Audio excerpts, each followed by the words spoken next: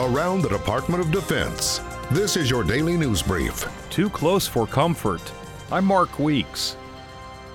A Russian destroyer made an unsafe maneuver against the Navy's guided missile cruiser USS Chancellorsville Friday while recovering its helicopter on a steady course and speed in the Philippine Sea. The Russian destroyer came about 50 to 100 feet from the Chancellorsville, putting the safety of the ship and crew at risk. Acting Defense Secretary Patrick Shanahan says unsafe acts will not deter the U.S. from conducting operations. The news of this morning is beyond disappointing. The unsafe, unprofessional acts certainly put our men and women at risk. Thanks to their professionalism, there was no incident. Our military-to-military channel with the Russians will be exercised as a result of this activity, and then we'll demarch the Russians later this evening.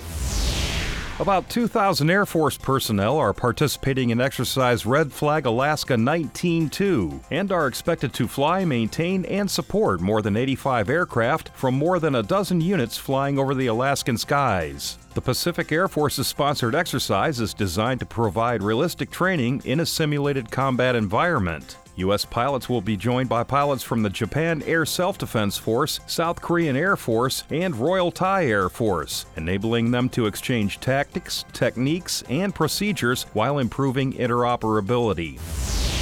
The commander of U.S. naval forces in Europe and Africa, Admiral James Fogo, teamed up with the U.S. Navy Memorial to dedicate the Lone Sailor statue at Utah Beach in France as part of the 75th anniversary of D-Day. The Lone Sailor is an iconic symbol of the Navy Memorial's mission to honor, recognize, and celebrate the men and women of the sea services, past, present, and future, and to inform the public about their service. The Lone Sailor statue stands on a plaza at the Utah Beach Museum overlooking the Atlantic Ocean, from where the U.S. invasion force appeared on that historic morning.